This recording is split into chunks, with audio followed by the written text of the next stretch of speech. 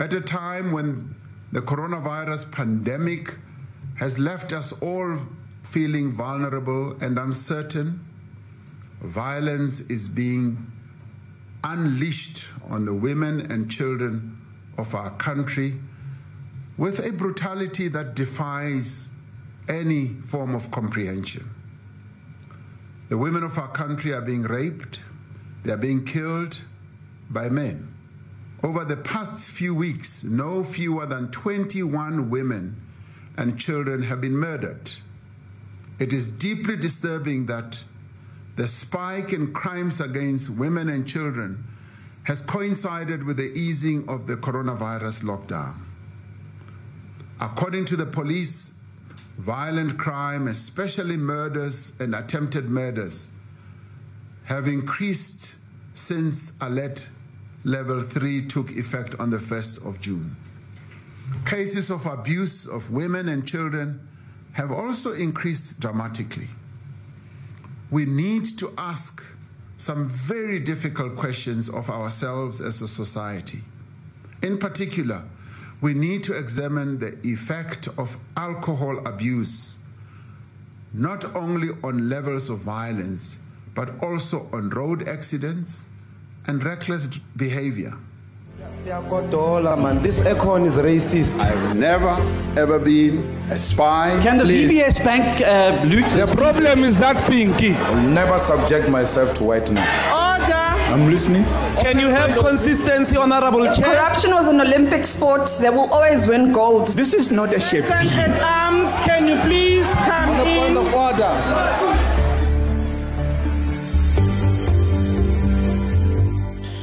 Hello and welcome to another edition of our Sunday Times Politics Weekly podcast, a weekly show where we try to dissect and unpack political issues, be it social, economic, socio-economic or otherwise. And this time around, we are looking into the issue of gender-based violence that has once again come into the spotlight. We know that the Sunday Times, for instance, this past Sunday reported about the gruesome murder of Tshegofatso Pule from Soweto, and the suspect to that case appeared in court this week, weeping and abandoned their request for bail. And there's been a lot of other reported cases around issues that relate to gender-based violence. But as always, today, I'm not alone. I am joined by the usual suspect, Apiwe Dikek. When there's a new player in town, Sisanda Aluta Mboleka, which is our new colleague here at the Sunday Times Politics Desk. Colleagues, welcome. Firstly, Susanda, what is your general take on the clip that we played as an opening of President Cyril Ramaphosa commenting on the issue of gender-based violence? And do you believe that politically our politicians, starting with the president himself, are taking the issue of gender-based violence seriously? Journalism constitutes one of the very few available avenues for survivor stories to be heard, right? So it becomes very important in the manner in which we report and speak about gender-based violence. And this not only speaks in newsrooms, but also goes to social media. One thing I have noticed in the president's address yesterday is that the way that he addresses femicide now is how a lot of young people on social media have been agitating for, right, in terms of the way that we speak. So there's been this narrative of men who kill women are monsters, or they're sick in the head. It's just been a narrative that seeks to take away the responsibility, right, from abusers. And one thing that I noticed about President Cyril is that he called men men. And when he mentioned women, he didn't say our women, because women do not belong to men, right? And he mentioned the shaming of women and their lifestyle choices. And he also said that it wasn't alcohol that abuses men, but men. And for me, it's just, it's considerable to note that the president is seeing what young people are agitating for and how we are reporting in the news, so that the right social change can be advocated for. So I think I commend the president for noting all these claims, but again, we know that all of that at some point needs to translate to actual action to protect women in this country. But Susanna, on the issue that you were raising around alcohol, he does appear to draw a comparison between the influence of alcohol and how people behave and how people end up committing these, any kind of violence, be it sexual assault or any other assault on women. By saying that the rise in cases began at the beginning of this month when the lifting of the ban on alcohol was effected, whereas we've had before as well. You see, one thing about our government that amazes me is how they contradict each other. We've had before from Begitsere during the lockdown. In fact, at the height of the lockdown on level 5, Begitsere had come with a statement that said that there was a rise in cases of gender-based violence because most people were locked within the same space. But at the time, people didn't really have alcohol. So which is which here? What do you have to say about this particular issue of alcohol and gender-based violence? I think for me, by me mentioning that he said it isn't alcohol that abuses women, but men, I think he's trying to drive at a point where we stop absolving men for their actions and we stop blaming it on substances. Yes, there might be a link between alcohol aggravating a man to the point where he feels that he has power over a woman and that he should abuse her. But I mean, as you said as well, Begitsele had mentioned the rise in gender-based violence because now people are locked in their houses with their abusive spouses, and there was no alcohol at that point. So I think at the same time, what Cyril was trying to get at, if I had heard him correctly, is that it's not the bottle of whiskey that will go and will stab a woman. It is the man himself, whether he is intoxicated or not. And I think that's the point I'm trying to make here, about how we need to be very conscious in the way that we report on things and the discourse we use around gender-based violence, because men are the problem here, not necessarily alcohol. Yes, there are aggravating factors, and that differ from case to case, but with or without alcohol, men abuse. I think that's the point I'm trying to get at. Apiwe, do we have a political will to deal with the issue of gender-based violence once and for all, or do we just have politicians who like politicking and talk shops? Because we would remember that this is not the first time, as I was saying in a different conversation yesterday, that there's a tendency to make the issue of gender-based violence seasonal in this particular country. And that, for me, I mean, it starts with the media, goes to politicians. Politicians will always play to the gallery. We would know that the current president, Cyril Ramaphosa, was it last year or the year before that, even had a whole summit around the issue of gender-based violence. Yes, last year there was, as part of the seasonal outrage, there was an issue of Mkwetyana. And we don't seem to see what is it that is tangible in terms of practical things that could be done, that is done other than even speeches like that one of the president this week. So do you believe that there is real political will to address the issue once and for all in terms of the practical way of doing things? Abir? Thank you, Vumvu.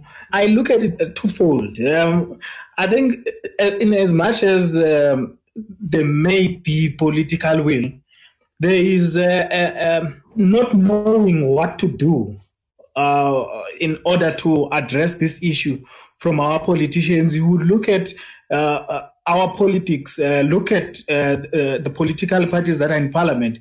In the main, our politics are led and driven by men. When it comes to those issues, for some reason, some of the things that lead to gender-based violence, maybe they are insensitive to them, they don't understand them, or in some cases, they think certain issues aren't issues to begin with. So it's not surprising that the way we deal with gender-based violence, it's very reactionary.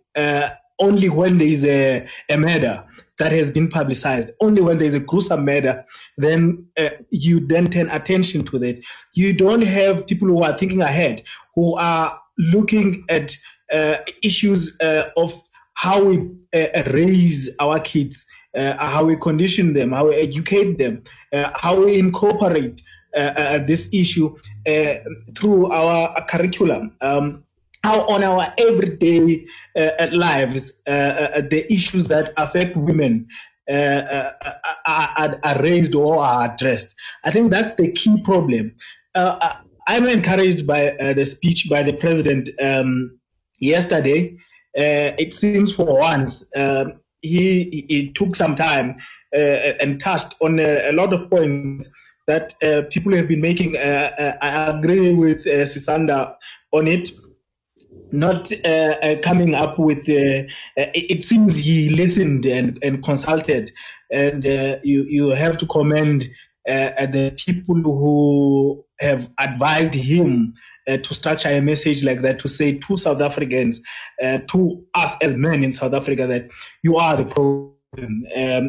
We are the ones that are committing these crimes and so on.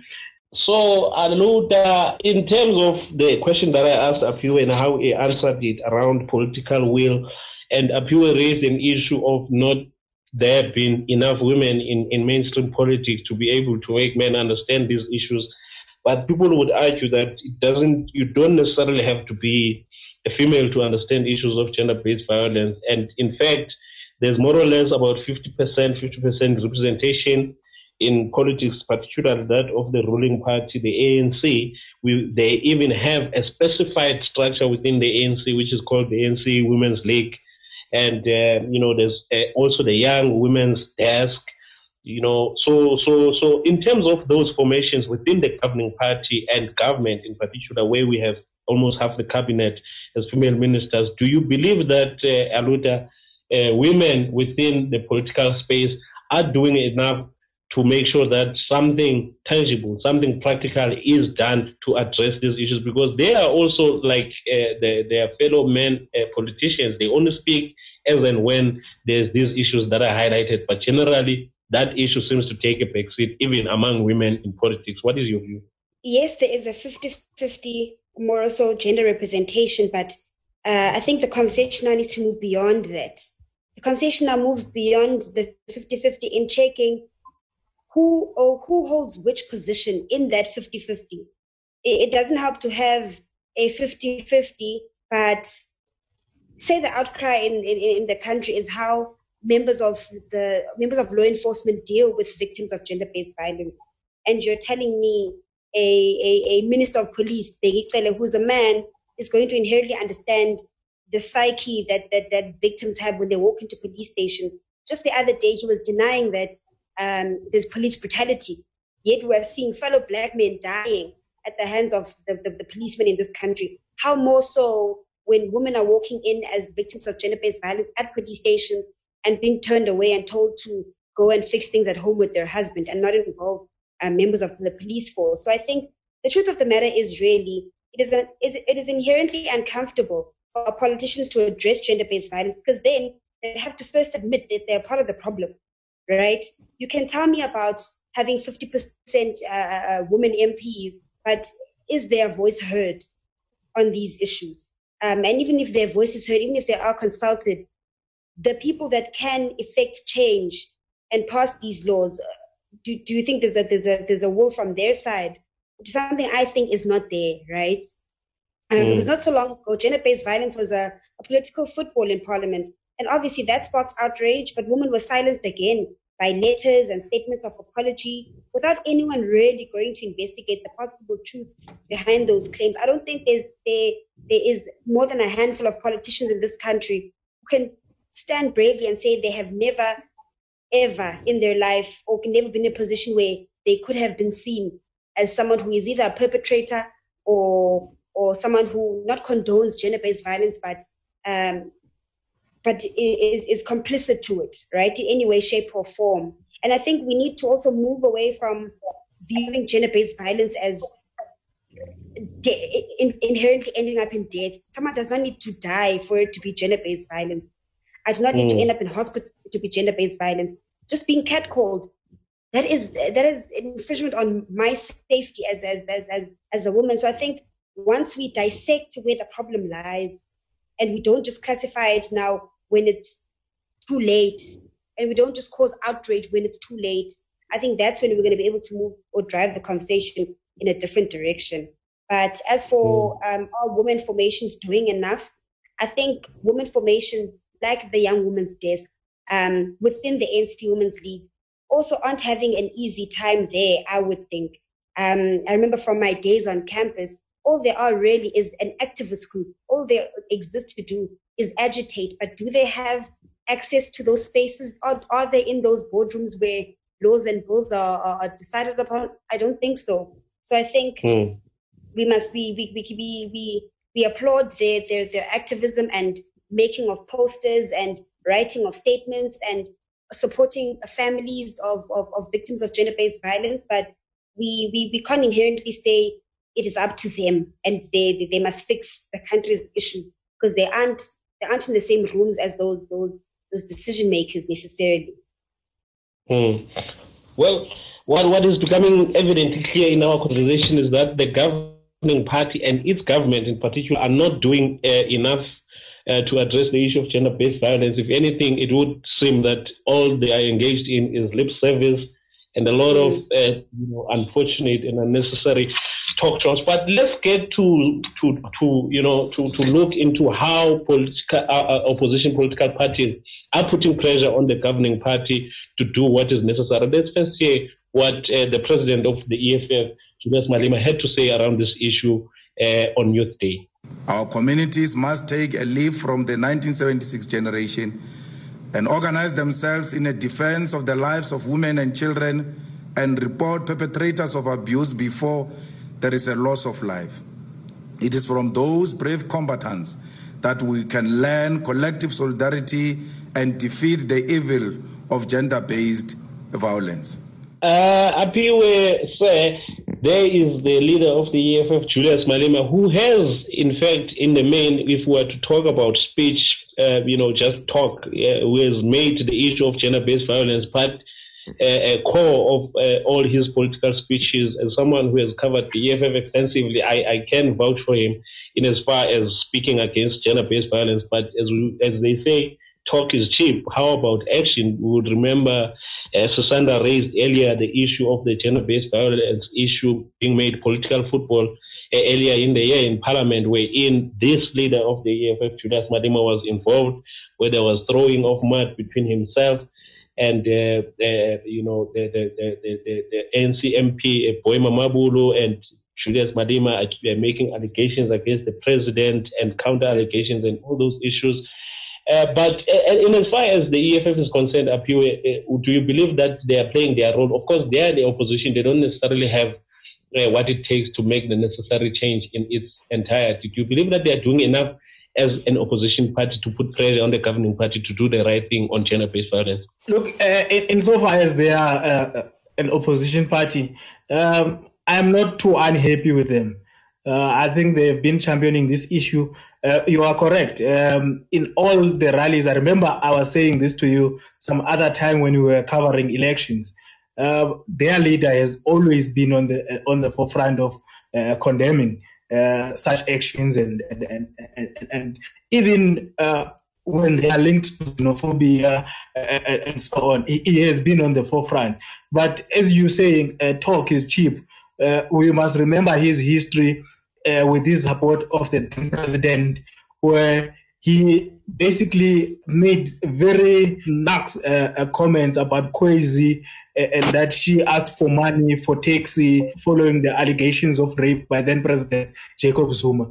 Well, people learn, people change. Let's hope in his case that is that. But from the episode we saw in Parliament, one doubts here and there. But in terms of, you see, you would rather have someone who stands up and talks about these things, and then we pick on the instances where they've done wrong, than to have a leader who is silent on these matters and not talking at all to their supporters. So from my side, I think, yes, they've done quite a bit in their public utterances, and that their female MPs and members have been allowed space to express such a wrong, or rather their views on these matters.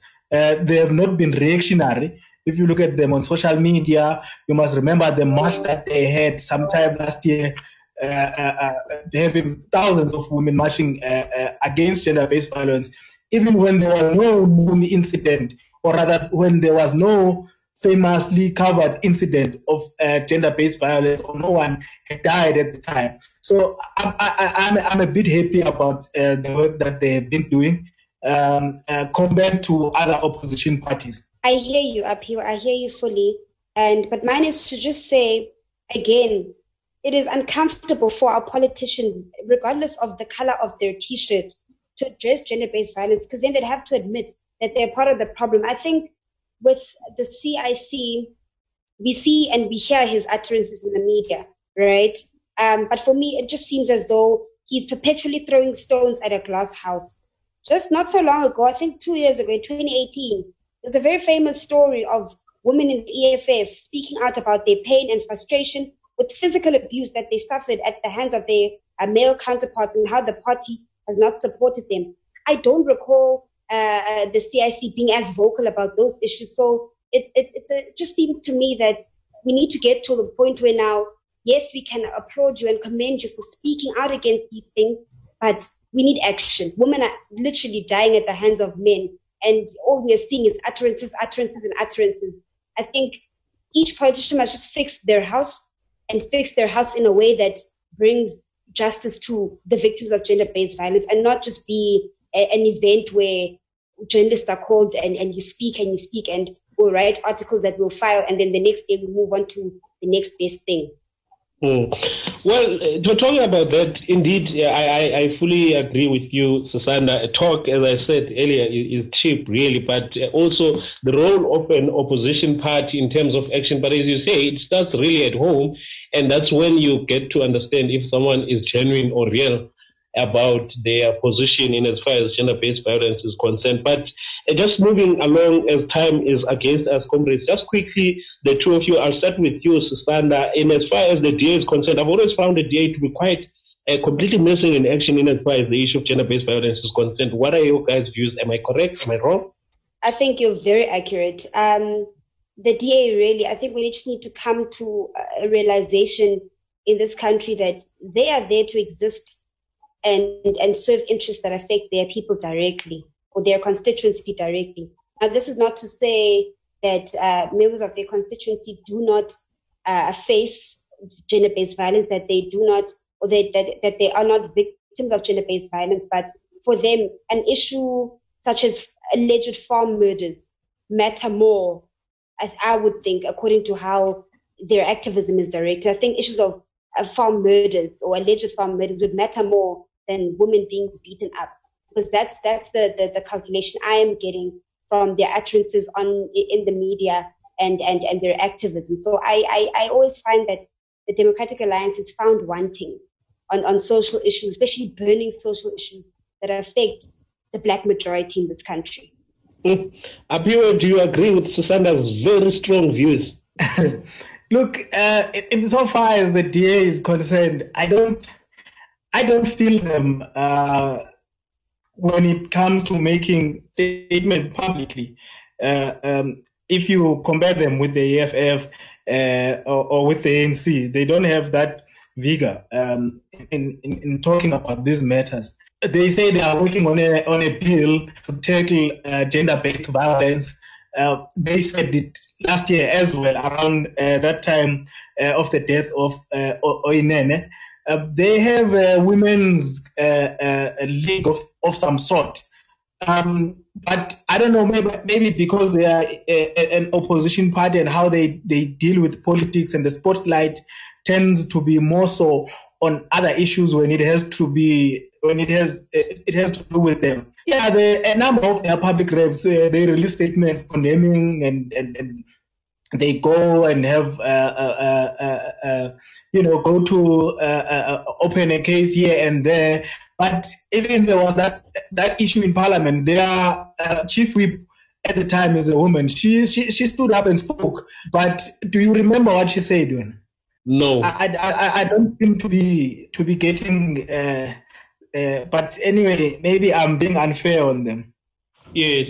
No, definitely. I'm sure we'll talk until next year around this issue. We'll talk until the next day, in actual fact, if we were to keep talking. But unfortunately, we are limited to time because of the size and length of our podcast. But thank you so much, guys. for joining us today. We'll keep on shining the light to all the issues that matter.